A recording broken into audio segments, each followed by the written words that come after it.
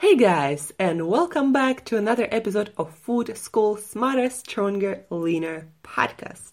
Today is Sunday. Happy Sunday, everyone. And I'm super pumped and excited to release this episode on Sunday for you to fully enjoy and dig deeper into details, because this episode, we have a guest on this episode and we are going really deep into the practical science of nutrition. We're going to talk a lot about vitamins and minerals with my guest, who I'm about to announce.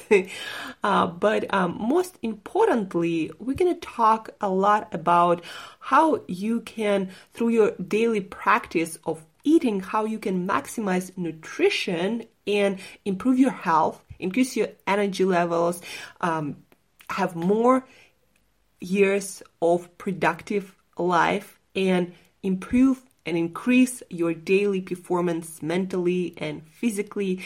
We're going to talk about all of that and more with my guest today, Chris Masterjohn. So Chris has a PhD in nutritional sciences that he got from the University of Connecticut in 2012. From September of 2012 to August 2014, he served as a postdoctoral research associate in the Comparative Biosciences Department of the College of Veterinary Medicine at the University of Illinois. From August 2014 to December 2016, he served as an assistant professor of health and nutrition sciences at Brooklyn College, part of the City University of New York. In the fall of 2016, he made his decision to leave academia and pursue entrepreneurship, a transition he completed on January 1st, 2017.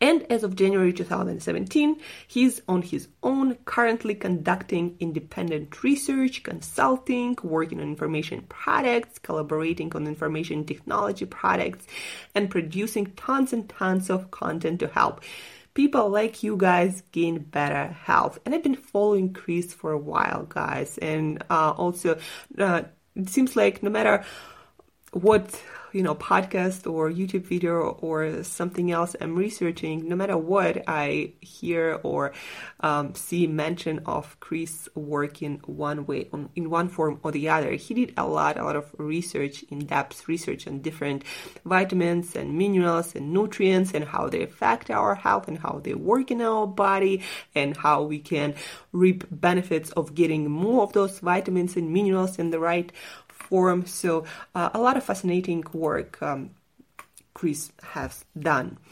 Today on this podcast, we are talking about foundational but simple rules of healthy eating to help you build your own nutritious meal plan. We're going to talk about how to maximize nutrition and prevent health problems without complicated meal plans and tracking everything and anything. We're also going to talk about why you should think twice before eliminating a food group from your diet. Might have serious consequences, guys. We're going to talk about possible nutrient deficiencies on vegan, paleo, low-carb diets and other diets. We're going to talk about your best supplementation strategy, best supplements to consider, and why food, real whole food, is still your best bet when it comes to getting all your vitals and essential vitamins, minerals, and other nutrients. We're going to talk about, of course, Chris' personal story about his diet, nutrition journey, health journey, and how going vegan almost drove him crazy. So we're going to talk about Chris' own nutrition strategy, meal planning, what he eats, how he eats, why he eats that, what he supplements with and why. And also we're going to talk about other subjects like why cavemen might have been as smart as about his nutrition and how we are not really. And more fascinating stories and facts and in-depth nutrition information on today's episode of Food School podcast. So stay tuned, guys, enjoy, and as usual, eat better daily. Thank you, Chris, for joining me today for this episode of Food School Podcast. I really appreciate your time and the value that I'm sure you're going to bring to all of the listeners with your deep knowledge of nutrition. And I'm sure it's going to help people to advance their health, to improve their health, to add healthy years to their life and increase their mental and physical performance. I was really excited about talking with you because everywhere I would listen to some nutrition podcast or watch some video, I would hear about you or your research or some mention of the work you do. So thank you and welcome to Food School Podcast. Thank you so much for having me, Angela. It's great to be here. So Chris, to start our conversation, I'd like to read something that I found on your website in your About Me section, something that I believe will help our listeners to learn more of your story and how you got into nutrition and health in the first place. So the sentence is this one. I have deep and personal experiences with the power of food, movement, and mindfulness to support health and well-being. So I'm curious, personally, what were those deep and personal experiences with food, movement, and mindfulness that might have shaped where you are right now and the work you do? Yeah. Well, I'll be honest. Really, they come in that order. The food, the food really was the overwhelming shaper of my experience, and that's the story that goes back to when I was a teenager. I saw my mom in pain every night when I was a teenager, and living with her, I often lost nights of sleep because she was in so much pain. She had fibromyalgia, and I watched her go through a health journey that led her through macrobiotic diets, yoga, tai chi, herbalism, all kinds of things like that. I don't know what was the secret ingredient or what combination really did the trick, but I saw her completely transform into a largely pain-free life, and that inspired me to get very interested in devouring all the information I could about health and nutrition. And that led me down the path that led me into trouble before it really got me to where I am today. And that was when I decided to go vegan. And when I decided to go vegan, I thought that I would be saving the world from ecological disaster, that I would be saving the animals from suffering, that I'd be saving my own health, preventing myself from ever getting osteoporosis and heart disease and cancer and all the diseases that afflict us in the modern era. What I found instead was that I had a severe aggravation of anxiety disorders that had existed since my teenage years, but never really been more than a nuisance to me in those times. I saw those just get worse and worse and worse to the point where I was really losing my ability to carry out a functional life. And my teeth fell apart. I had always, as a child, been vulnerable to tooth decay, but during this period of veganism, I had more tooth decay than I had ever experienced in my life. In a single sitting, I went to the dentist and found that I needed over a dozen fillings and 2 root canals. And so at this point, I'm really primed to understand how to take care of my teeth better. And my boss at the time gave me a pamphlet that discussed the work of Weston Price. Weston Price was a dental researcher turned nutritional anthropologist, and this pamphlet talked about how he had discovered the way to keep your teeth immune to tooth decay. And so I thought, immunity to tooth decay, I really want in on that. And so I read Weston Price's book, and he really focused on his research showing that during the 1920s and 30s into the mostly the 1920s and 30s, as populations all over the world were starting to receive shipments in of white flour, white sugar, white rice, syrups, and canned goods, the foods that Price called the displacing foods of modern commerce. Whether they were in Asia or Africa or Europe or whatever, they were on some traditional diet that was unique to their region, but as they would replace their traditional diet with these displacing foods of modern commerce, their teeth would fall apart, but so would the rest of their mental and physical health. And I think that part of his conclusions is not that surprising to us today, because even though 60% of the American diet is white flour, and in other countries that are similarly modernized from us, it's pretty similar. And even though white sugar intake is very high, and intake of high fructose corn syrup is very high, most people who become health conscious, whether they go paleo or they go vegan or they go keto or they go whatever, they all cut out white flour and white sugar. That's sort of like the most basic thing that anyone does to be more health conscious. And so it's not that surprising to look back on Price's work and say, wow, these people's health was falling apart when they were eating mostly white flour and white sugar. What I think is what was really surprising to me at the time and remains very compelling is what Price said about the diets that were keeping them healthy before they encountered the white flour and white sugar. And what Price put a lot of emphasis on was that all these groups ate nutrient-dense animal foods like egg yolks, organ meats, full-fat dairy products, fish, shellfish, insects, small animals like frogs, that they ate the whole animal, they ate the organs, they ate the bones. And I looked at this and I thought, number one, as a vegan, I never really appreciated that animal foods were nutrient dense. I just thought of animal foods as something you got your protein from, and I thought from the vegan literature, well, we don't need as much protein as everyone says we do, so we don't need to eat animal foods. But here's Price saying that there's essential vitamins and minerals that we need to get from these animal foods. But then the second thing was, a lot of these foods, like shellfish and organ meats, were foods that I wasn't eating even when I was an omnivore. Most of my friends who were not vegans were not eating any organ meats and weren't eating that much shellfish.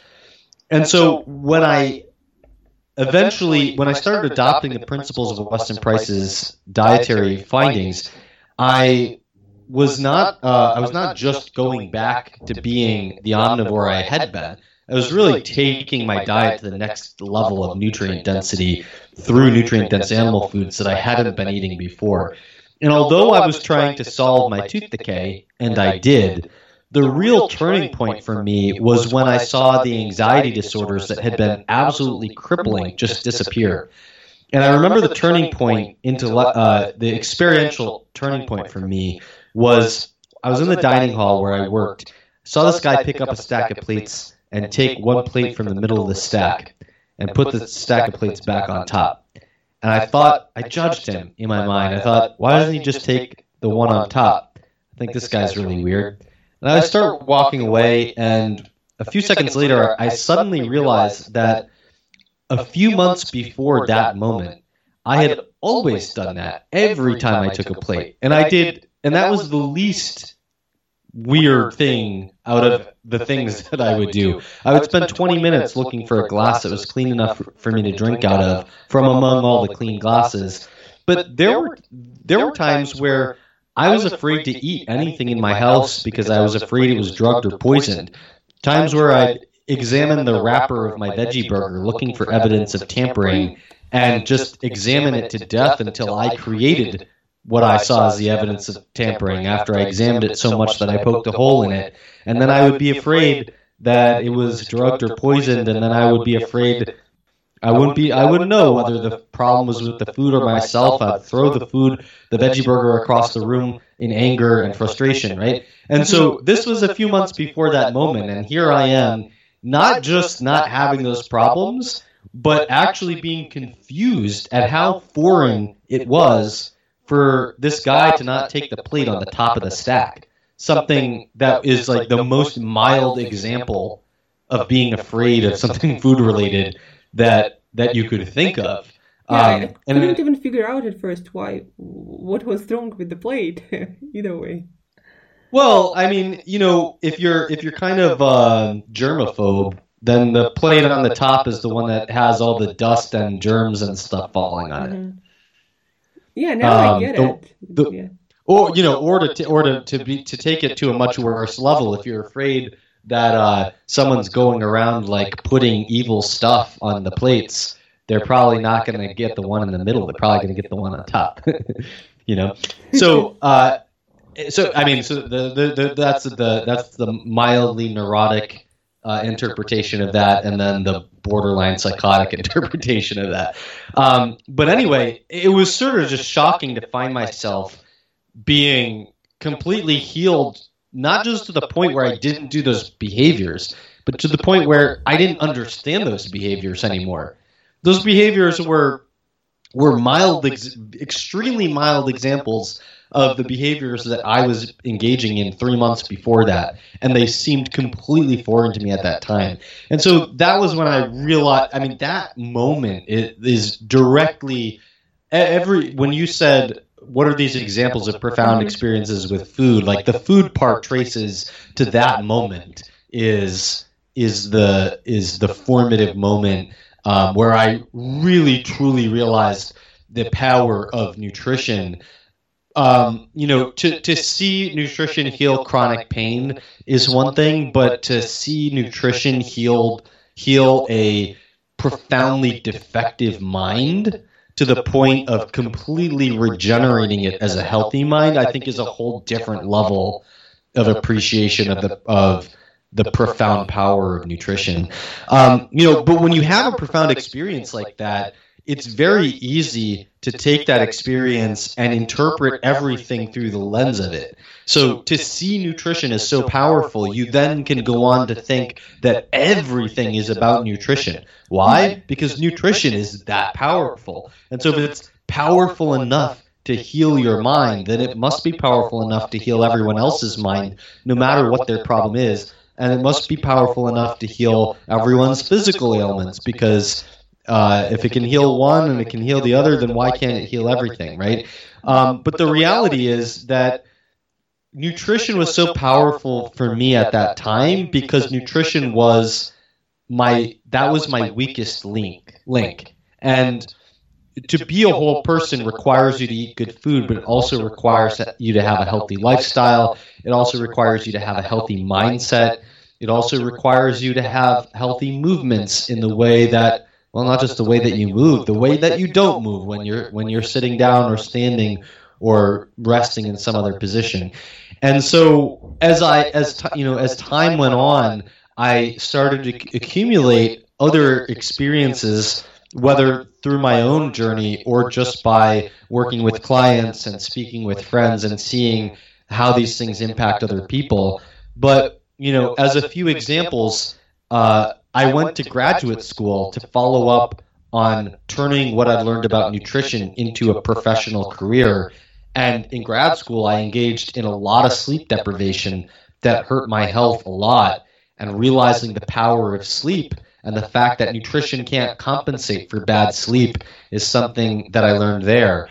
I went on into academia to be trapped in really, really overworking in ways that I realized I had to fix certain things about the way that I thought and the way that I approached negotiating the terms of my life in order to be able to create a lifestyle that was balanced and wasn't just about me working all the time. So it's not just healthy sleep.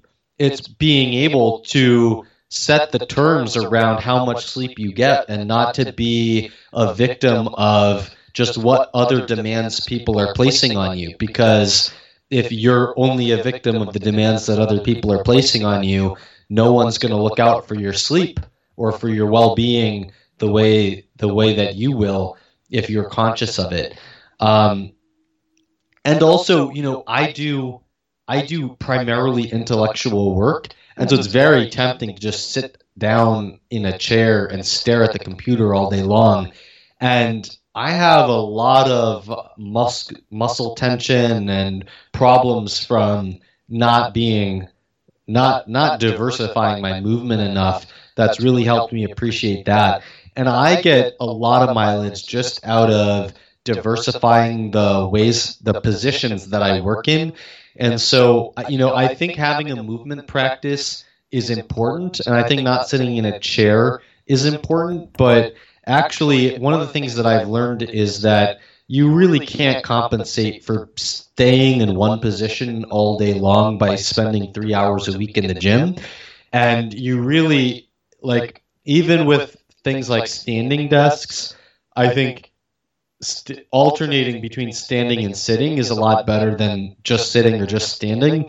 But what I've ultimately come to work in is just a diversity of positions that include sitting cross-legged or in a half lotus position or in a lunge position or in a kneeling position or in a squatting position or in a sitting position or in a standing position or on a treadmill. And I think keeping yourself in different positions at rest and moving a lot in light ways all day long is really critical to having basic relief from anxiety and muscle tension, and having a healthy posture and movement pattern. So, over time I've realized that nutrition is not the be all and end all. All these other components are important, but nutrition is certainly one of the big major movers. Yeah, what a journey. Yeah, through personal experience that shaped a lot of your thinking. Good, some experiences are positive, some negative, but they shaped your life, and you made it seems like you made the most of it and learned a lot of lessons that are still helping you to be the healthiest and most successful version of yourself. On the point of movement, I don't know if you read this book. It's called Move Your DNA. I forgot the author, but she's. I've heard of it, but I haven't read it. Yeah, it's basically about how different movements are the signals to our cells, cell membranes that communicate certain message to our DNA to change in a certain way. So if you basically move differently, you change your DNA more in a mechanical way, not so much in a chemical way, because you just press different parts of the cell membrane. And so I thought that was really fascinating concept. And yeah, I try to incorporate different styles of movements, in my workouts and in my day. And I find it really great for health. Like I always feel like I'm in some sort of imbalance if I stick to just one set of movements, like just weight training or just yoga or something else. So I believe, in nutrition, variety in movement is the key, like variety in everything.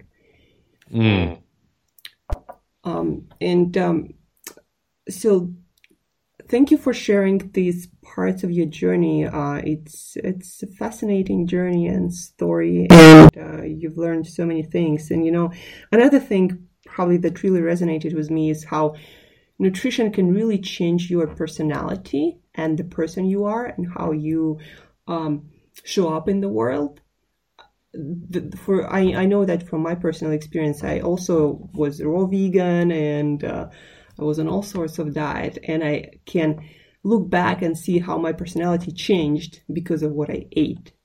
It's also a very fascinating concept for me that you can literally change who you are by just changing what you eat.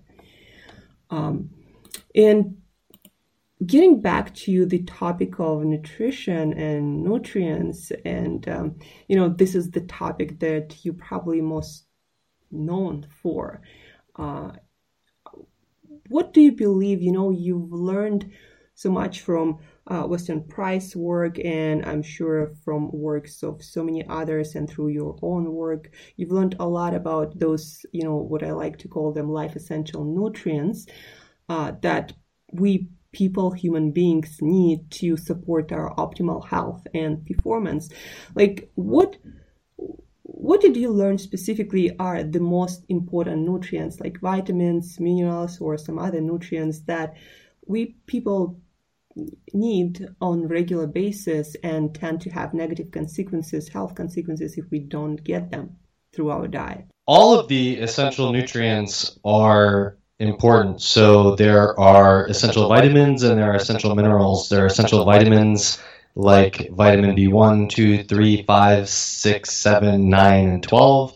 There are vitamin C, vitamin E, vitamin A, D, E, and K, the fat-soluble vitamins, and there's a bunch of important minerals, manganese, zinc, copper, selenium, iron, and on and on. So I think the best way to think about this is really, you mentioned diversification when in food and in movement. And I think diversification is a really important principle that actually should be the foundation of how you think about getting your essential nutrients.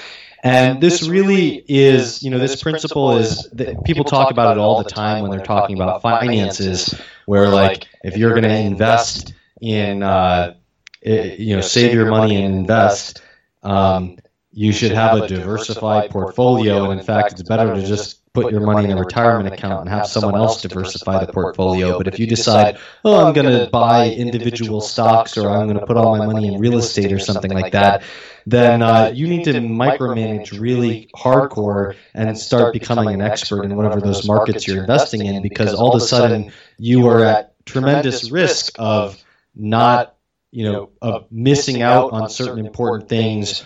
Missing out on certain investments that would grow more than whatever you invested in, or losing all your money in certain investments. And you can think about food in exactly the same way. So there are different types of foods that have different nutritional profiles and also have different toxic profiles. So everything that we eat has essential nutrients and has substances that are problematic for us, that our body has to invest energy into not absorbing, and to, if we do absorb it, detoxifying. And that is a burden and a potential risk. And so by diversifying your foods, you are far more likely to get all the different positive nutrients without having to think too much about it. And you're also less likely to accumulate any one toxic compound beyond your capacity to handle it. And so the way that I would set up some simple rules around that is, number one, diversify your protein among meat, fish, shellfish, or other invertebrates like snails and insects, eggs, and dairy. And so right there, you have a certain protein allotment, and those, when you're eating red meat versus fish versus oysters versus chicken eggs versus cow milk, each one of those is giving you a very different profile of vitamins and minerals. And if you meet your protein requirement with a mix of them, you're going to derive the benefit of each unique nutritional profile. Then I would say a second rule would be make an effort to eat nose to tail by utilizing parts of the animals that we've tended to neglect in our society. So traditional societies eat the whole animal. If you kill the cow, you eat the bones of the cow, you eat the organs of the cow. And we don't, in our society, most of us don't kill cows. And so we're not really in contact with what it means. We don't really appreciate what it means for the whole animal because there's so many parts that we don't see. But a good way to start eating nose to tail is to work in liver into your diet once or twice a week, and to start utilizing bones through, if you cook a lot, you could use bones through making bone stock that you can turn into broth or for soups or to gravy or to the base for sauces. If you don't cook a lot, you can buy packaged bone broth, or you could supplement with hydrolyzed collagen or gelatin to get some of the main protein components of that bone broth. And then a third rule I would say would be to get some 2 to 3 servings per day of calcium-rich foods. And I single out calcium because when I developed these basic rules, I was developing them to try to come up with simple ways to make sure that all your nutrient needs would be covered. But calcium is so narrowly distributed in the food supply that if you don't really single out calcium to get enough, and you're not getting it through multivitamins or calcium supplements, then it's really, really easy to not get enough. So those calcium-rich foods would be dairy products, with the exception of butter because it only has the fat, and edible bones. Those would be the top two. But then there are also a handful of green vegetables that are very good sources of calcium. So I actually made a list of those. So let me pull that list up. The most practical plant food to get calcium from is Chinese mustard greens.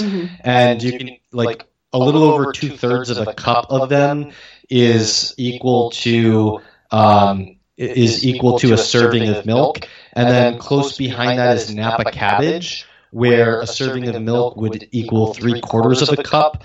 And then just after that is bok choy, where a serving of milk is equal to a little over a cup. Pretty much any other green vegetables you're just going to have to eat way too much of it to really get your calcium requirement from that.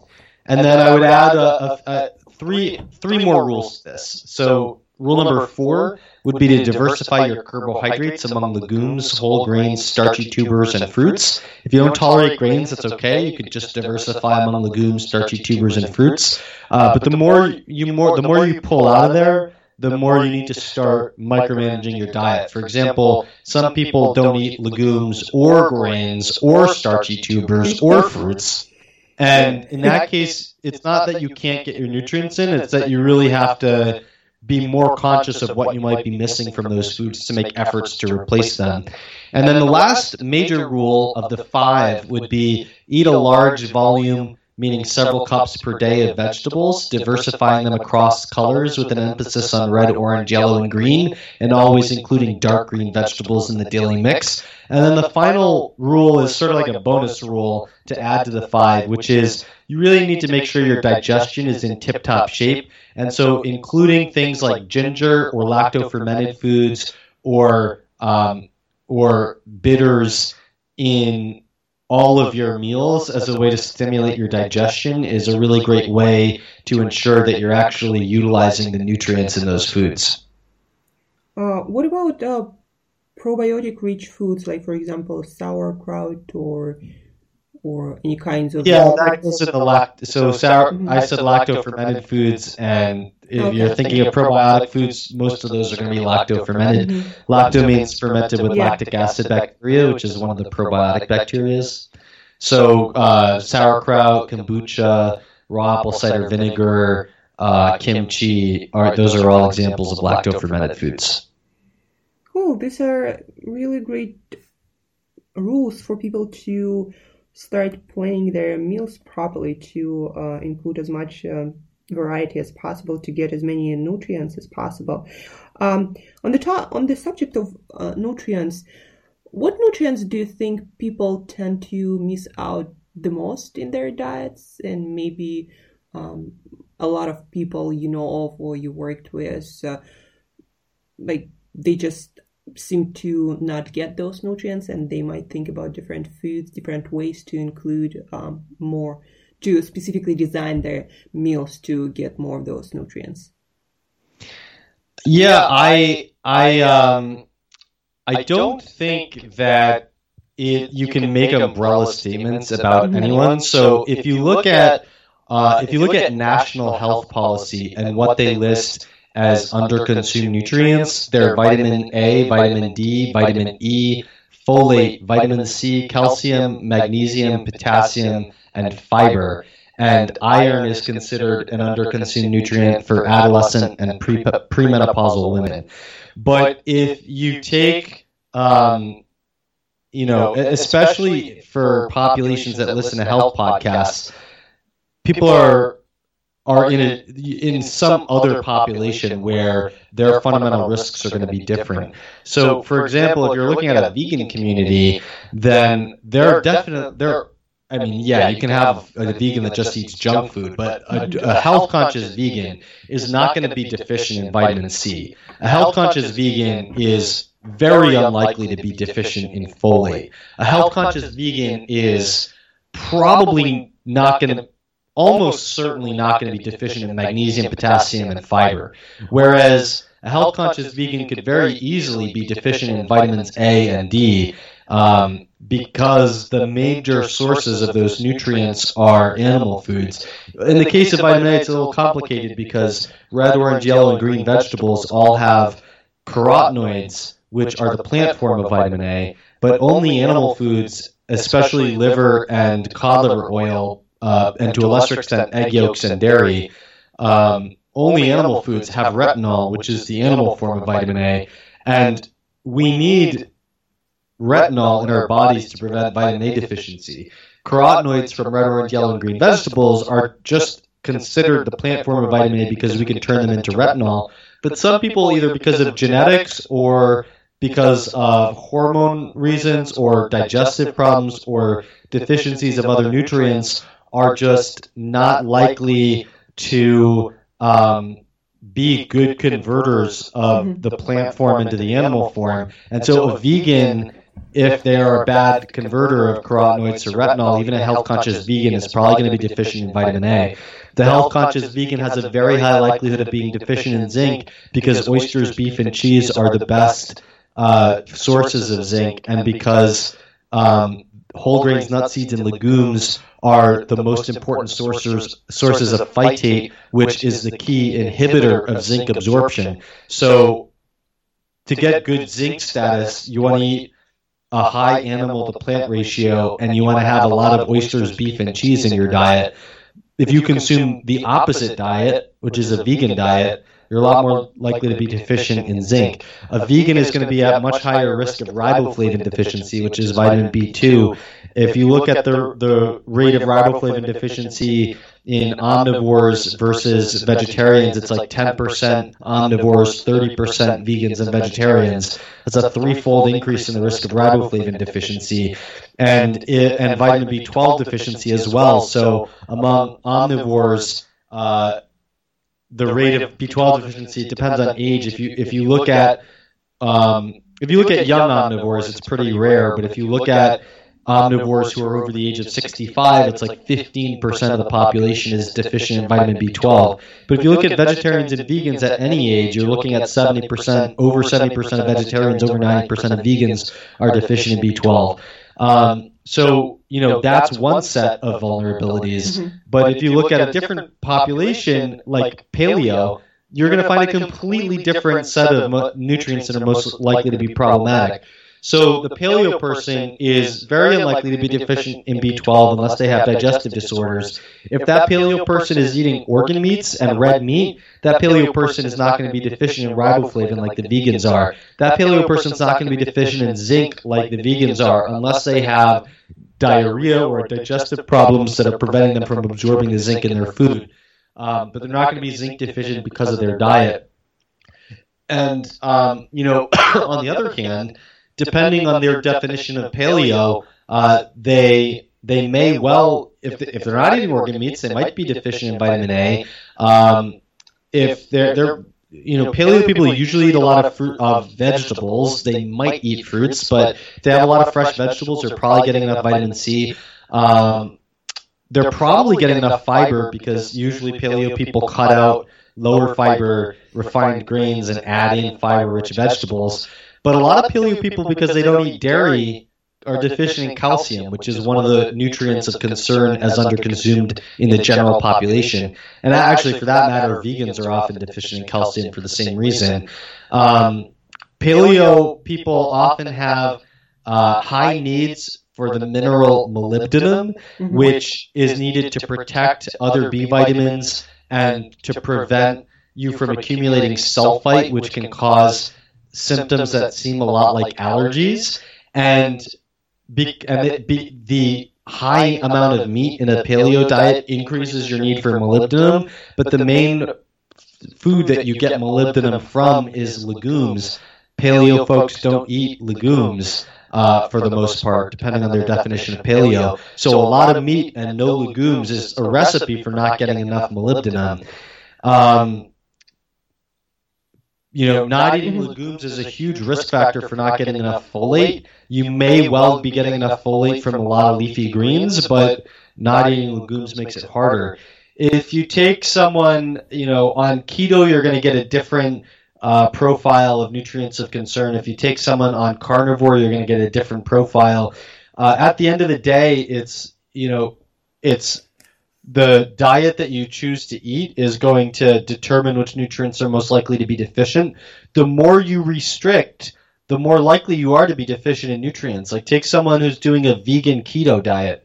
Well, they just took all the vulnerabilities of vegan and combined them with all the vulnerabilities of keto, and they cut out, so many foods from their plate that there's not much left. They have it's like a retirement account that only has real estate in it. Mm-hmm. You're like, maybe it'll grow at the rate that you want, but you might lose all your money. And so either way, no matter what dietary camp you're in, there are two rules that I think are super important. One is your nutritional needs are not mine. Mine are not yours. And mine aren't what they were 10 years ago. Yours aren't what they're going to be in 10 years. So to put those in more general terms, everyone's a little different and everyone changes over time. And if everyone's a little different and everyone changes over time, you can't make a simple rule like everyone who's paleo needs more molybdenum or everyone who's vegan needs more zinc. It really is just, those are the first things that you should look at if you're vegan or if you're paleo. But at the end of the day, you're a unique individual and your unique needs change over time. And so you really want to weigh you might feel great, but if you don't feel perfect, then you really need a more systematic way of approaching how to determine what you need to work on rather than making assumptions based on what are the most common deficiencies in the general population or what are the most common deficiencies within the dietary group that I've chosen to belong to. Amazing answer. I think you made people think a little bit more about restricting their diets or not adding enough variety or being too judgmental about different kinds of foods people eat or don't eat, or maybe sticking with the same food over and over again. Especially in fitness community and people who are trying to lose weight or but there is this belief or thought that if you stick to the same kinds of food, then it's going to be easier for you to manage your healthy eating habits or manage your weight. But it seems that, from what I've learned and from what you've just said, it's not really a great long-term strategy to stick to the same kinds of food that might, at the end of the day, create some deficiencies that can cause real health problems. Well, I think that there are some principles that we're jumbling up here that can be separated. So, one is a matter of consistency, and one is a matter of lack of diversity. So you could eat 120 foods and eat them in the same pattern, the same ratio, and the same frequency. And everything. Like you could have a highly consistent diet of those 120 foods, and you're going to have a lot of diversity in your diet just because of the enormous number of foods you have. You also have a lot of day-to-day consistency because you set up a system where you have this exact rotation that goes on endlessly, right? So there's the principle of consistency and the principle of diversity are separable, and they're not necessarily in conflict. Now, 120 foods might be an exaggeration. The average person's eating far fewer foods than that. But I think that the benefit of eating, on the other hand, like it can be very helpful to diagnose a problematic food by going on an elimination diet. And an elimination diet is the opposite of diversity. But that's a temporary strategy to try to uncover a specific food sensitivity by eliminating anything that might be a problem and then adding things back in one by one. A way to approach that from another angle is to eat the same way all the time and try removing one food at a time, or figure out figure out like a selection of foods that you know work for you. Maybe there's 20 foods that you know you can tolerate, and then eat the same thing all the time and then add things one at a time. Eating the same way all the time is a very good way to control for tinkering. So, if I eat the same thing day in and day out, and then I take a food that I never consume and add it to my diet, I'm able to see the effects of just adding that food a lot better than I would be able to if I was constantly eating different foods every day. To some degree, there is some conflict, or at least some kind of trade-off or tug of war between the goal of diversifying and eating consistently, but they are different principles, so you can reconcile them.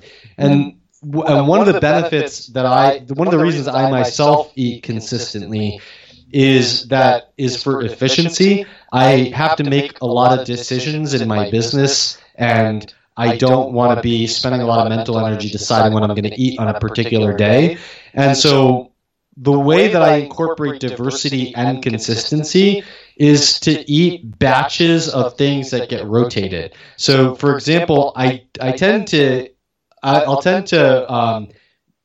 make a roast chicken, and then until that roast chicken is done, I'm only eating roast chicken. And then maybe the next thing I eat is beef, but until that beef is done, I'm only eating the beef. Then I'll eat fish, but until that fish is done, I'm only eating the fish. So I might go a week at a time or more eating the same basic protein on a day-to-day basis, and then I'll have mixed legumes and mixed vegetables.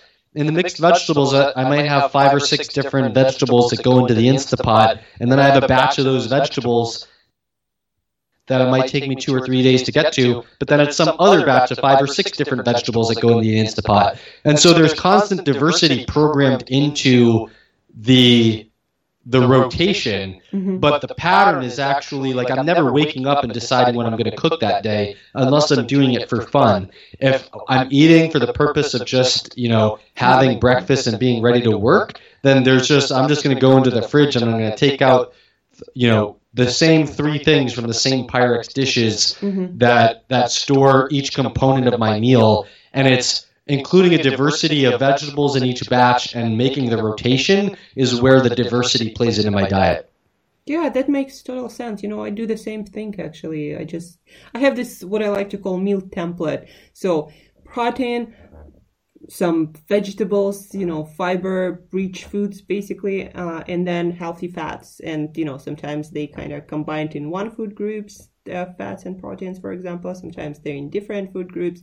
But yeah, it's a lot of vegetables, some sort of fatty protein, and that's basically how my meals go. And then, yeah, I add variety also, locally or seasonally or whatever is available, and just always trying to incorporate different foods in that meal template or meal formula. Chris, what about supplements? Well, first of all, do you think that supplements are as potent and effective as real food? And then the second part of the question is, do you think there are some supplements that everyone should consider taking, and what do you take on a regular basis, if anything?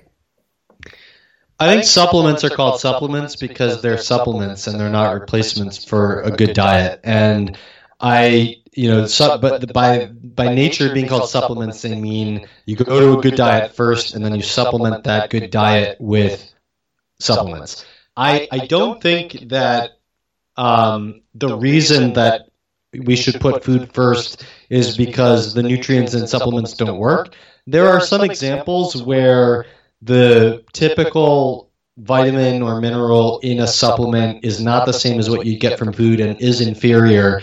But that's not true as a universal rule. So, as a couple examples, vitamin B6 in supplements is it depends on the supplement. So, a lot of cheap supplements have pyridoxine, which you do get from plants, but the pyridoxal 5-phosphate supplements are higher quality, and pyridoxal is what you get from animal foods.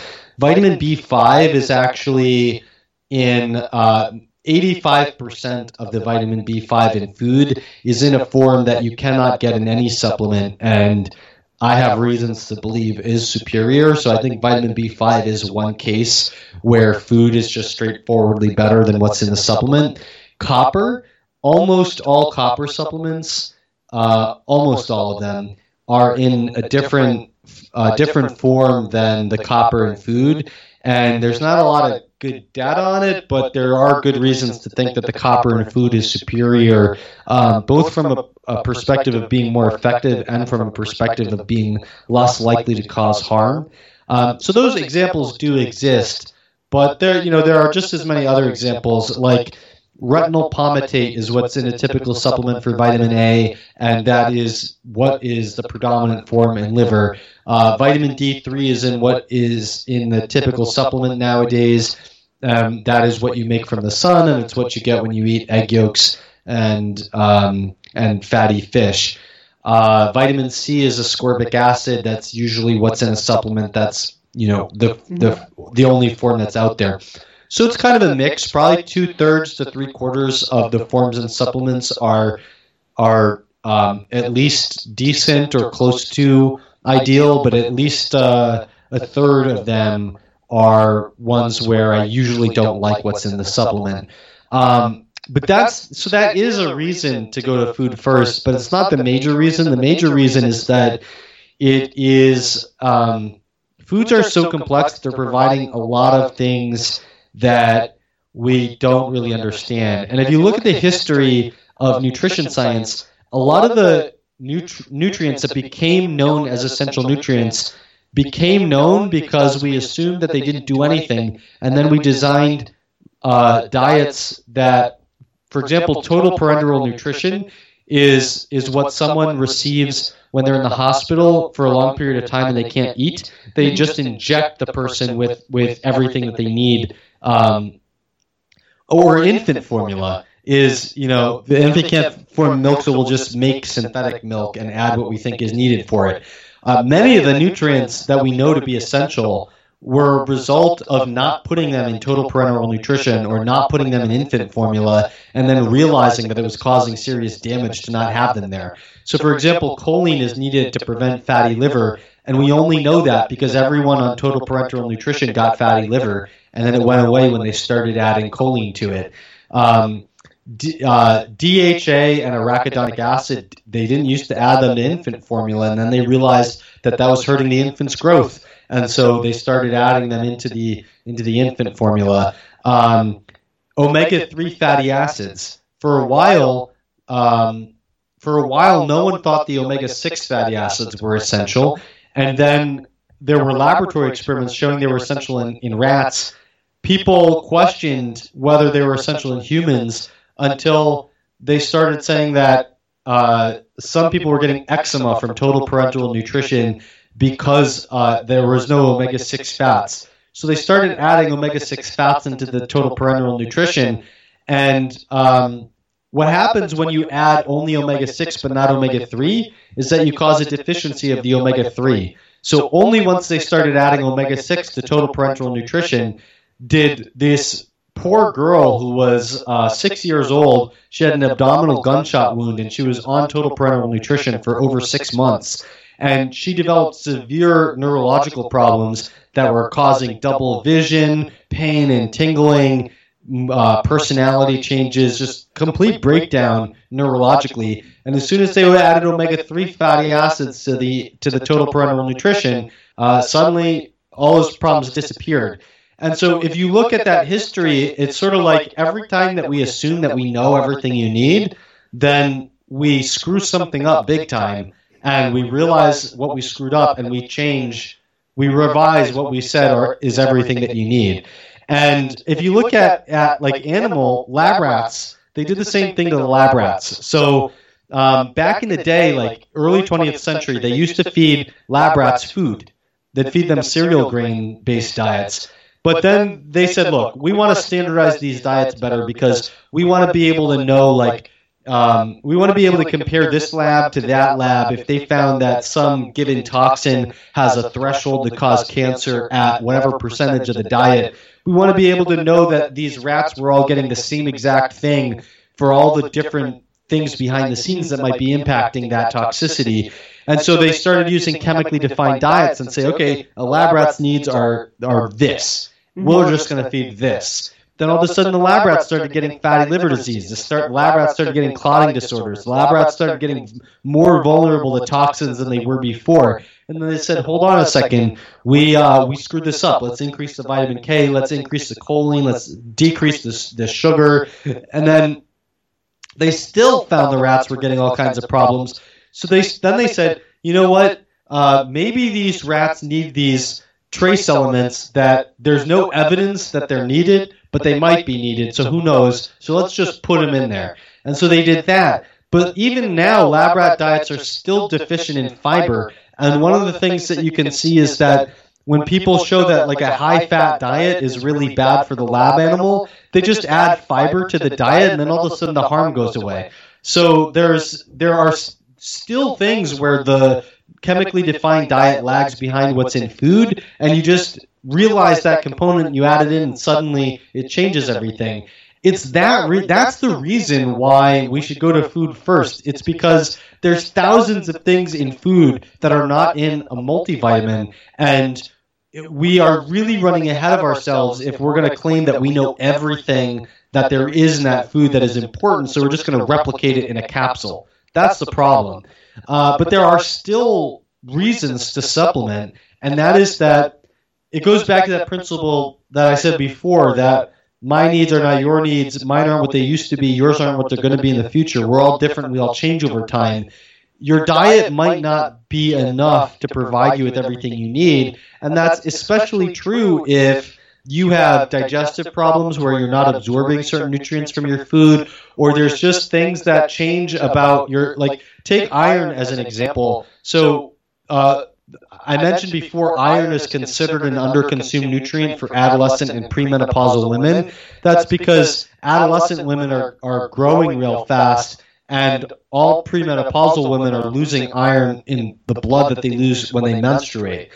But if you look at the requirements of a woman for iron, they can be radically different between a woman with average menstrual flow and a woman with heavy menstrual flow. So the average woman requires 8 milligrams of iron from food. If you have a good diet, that's pretty reasonable to achieve with a very good diet.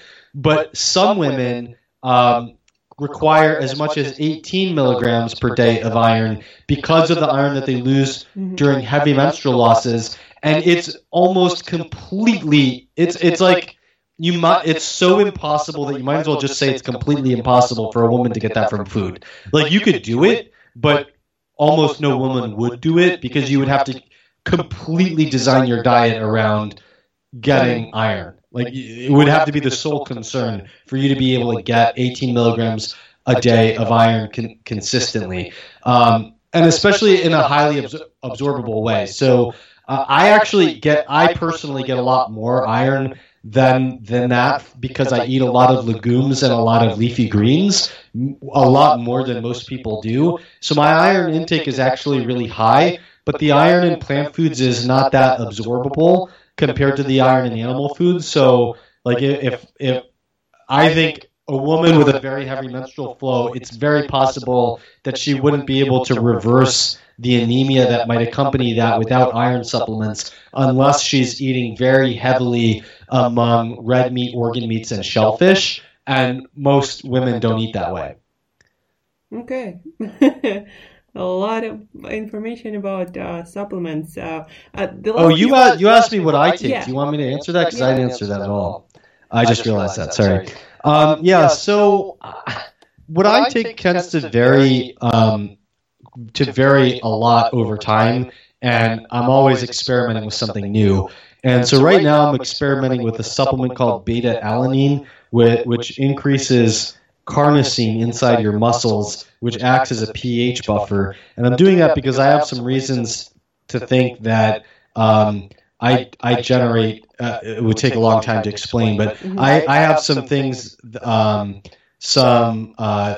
like quasi-twitching symptoms that I get and some muscular weakness that I like to work on, and the beta-alanine seems to be helping. I'm also going to try some transdermal carnosine when my order for that comes in. That's what I'm experimenting with. The things that I'm taking regularly right now are, apart from a protocol I'm doing for H. pylori, which is a temporary thing, the things that are really in my regular rotation are vitamin A, vitamin D, and vitamin K2, and a mixed tocopherol, tocotrienol, vitamin E supplement. And I take those because I seem to have a very high need for vitamin A and for vitamin K2, but I'm a little afraid of just taking... so any fat-soluble vitamin can cause deficiencies of other fat-soluble vitamins, and so I'm taking D and E mostly to balance the A and K that I'm taking. And let's see, am I taking anything else? I'm taking a few other things, but they're more recent additions and kind of like okay. So I'm taking pyridoxal 5-phosphate right now, and I'm taking that because it seems to be really helpful with that twitching thing that I was talking about before. And so I actually want to see if generating more acid in my muscles is a root cause of that, if I can address it in a better way with the beta-alanine or the transdermal carnosine. If I can, I will probably reduce my B6. And I'm supplementing with molybdenum and folate right now, and that's mostly because I'm eating a low FODMAP diet for my digestion, and that means I'm not eating beans very often, and beans are an important source of folate and molybdenum for me. I was going to say something about supplements. A lot of people, ask me actually, how did, caveman, survived without having this knowledge of all these vitamins and minerals and different nutrients, without having to plan their diet all that well. And I usually like to remind people that probably cavemen didn't live that long as we do. And they didn't have to figure out that before they were, chased and killed by lions. I don't think that's a fair statement, because although the average life expectancy of hunter-gatherers is thought to be in the 30s ish, that doesn't mean that most people die by the time they're in their 30s. That's the average life expectancy driven by a high infant mortality rate. So I think it's definitely the case that a lot of hunter-gatherers lived till they were in their 70s or 80s.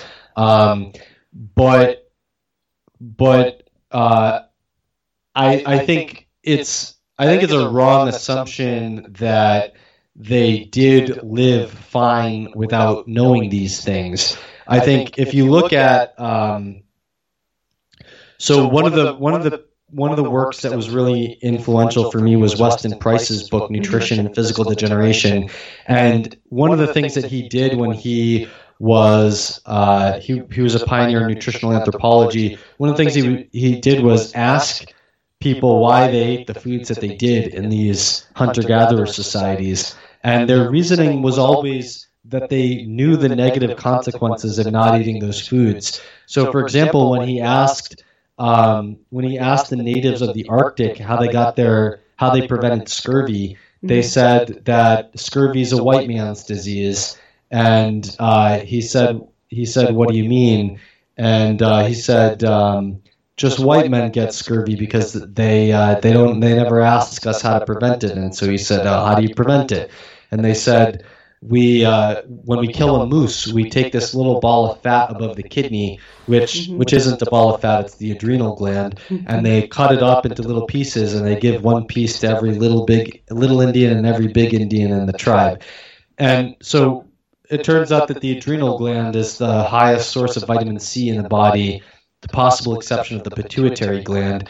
And, did they know what vitamin C was? No. Did they know how many milligrams of vitamin C they needed a day? No. Did they know the pathophysiology of scurvy? No. but they knew about this thing that causes your gums to bleed and causes bleeding inside the mouth and causes all the other symptoms of scurvy. And they knew that if they didn't eat the adrenal gland of the moose, which just happens to be rich in vitamin C, they would get scurvy. They had means of preventing type 1 diabetes, so obviously type 1 diabetes happened to them.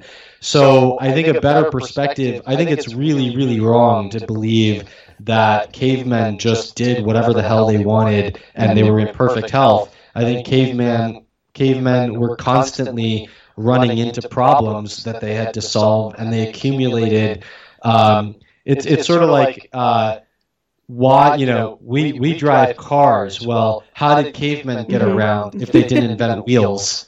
Well, like someone invented the wheel at some point because they had the problem of not being able to get around, right? Like the things that we have are an accumulation of knowledge driven by having had problems for the entirety of human existence and having built up solutions upon the new problems that old solutions create. And so, cavemen were getting diseases and didn't want diseases, and were figuring out how to prevent or treat those diseases. And that's why that's how hunter-gatherers came to have a body of knowledge of what they should eat. Yeah, I never really thought about that, that deeply and in that way. So thank you for sharing. You probably thought a lot about it, or at least a reasonable amount of time. Oh, I've thought about this a lot, yeah. Thank you for sharing. So, Chris, I'm mindful of your time and would like to let you go because I know you have a busy day and things to do. So, as a final thought or final words, what would you like to maybe tell our listeners or advise our listeners to do more often or regularly to improve their nutrition and their health and their well-being? Any advice that you think most of the people should focus on?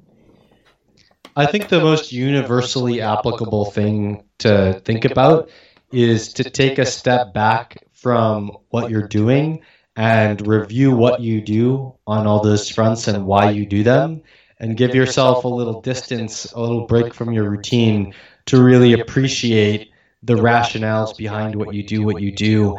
And I think having a little distance and actually thinking through those things can help you find things that are missing. You may start to realize, oh, why am I not doing this thing? Or, oh, maybe me doing this all the time is what's causing this. And I think a lot of us have the tendency, I think most of us have the tendency to really operate on autopilot, where the reason that we're doing everything is because that's what we were doing last week, and that's what we were doing the week before, and that's what we were doing the week before. And if we search back for why we're doing any of those things, ultimately it probably traces back to we saw someone else was doing those things. And so to be able to kind of take some time off to review what you do and why you do it can be the most powerful tool that can lead you to make improvements in your life at any stage of the game. I absolutely agree with that. I'm a huge fan of all sorts of experiments and self-reflection after or during those experiments, and then reorganizing or redesigning yourself and your life and your lifestyle to produce different results that you usually would get. So, it's very powerful practice.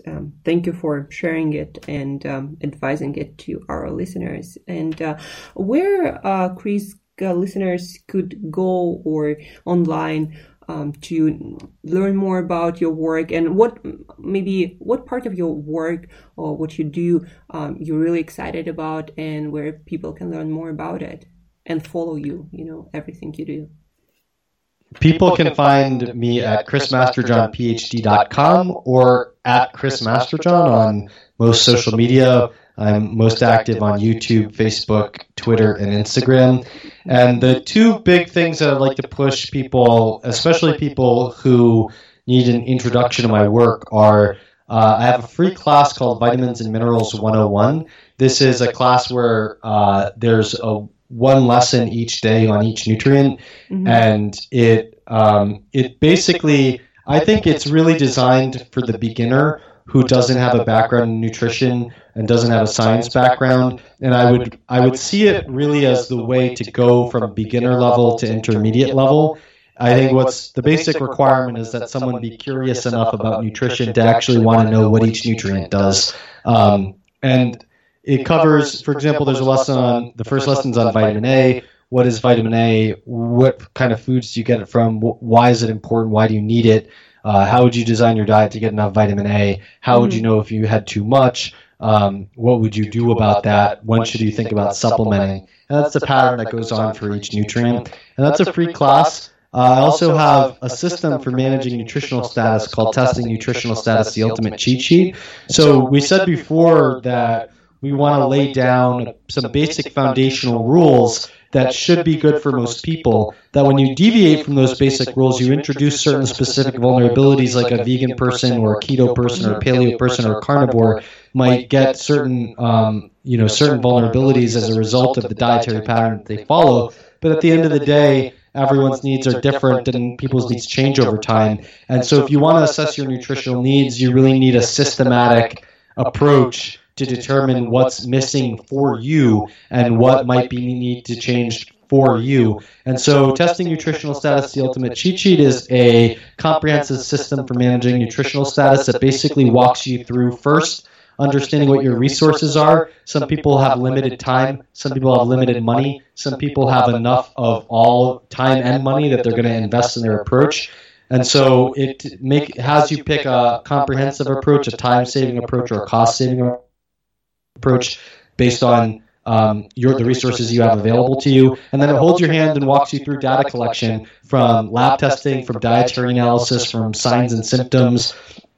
And then it walks you through the data interpretation and says, if this is off, read this section. If this is off, read this section.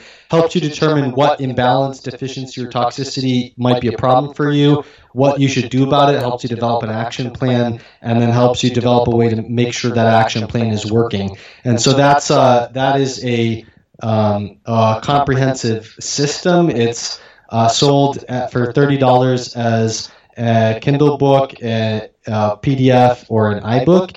And for your listeners, I'll give 20% off, and we can put a link in the show notes to get that as well. Yeah, that would be cool. Very useful resource, and I'm sure a lot of listeners will take advantage of this.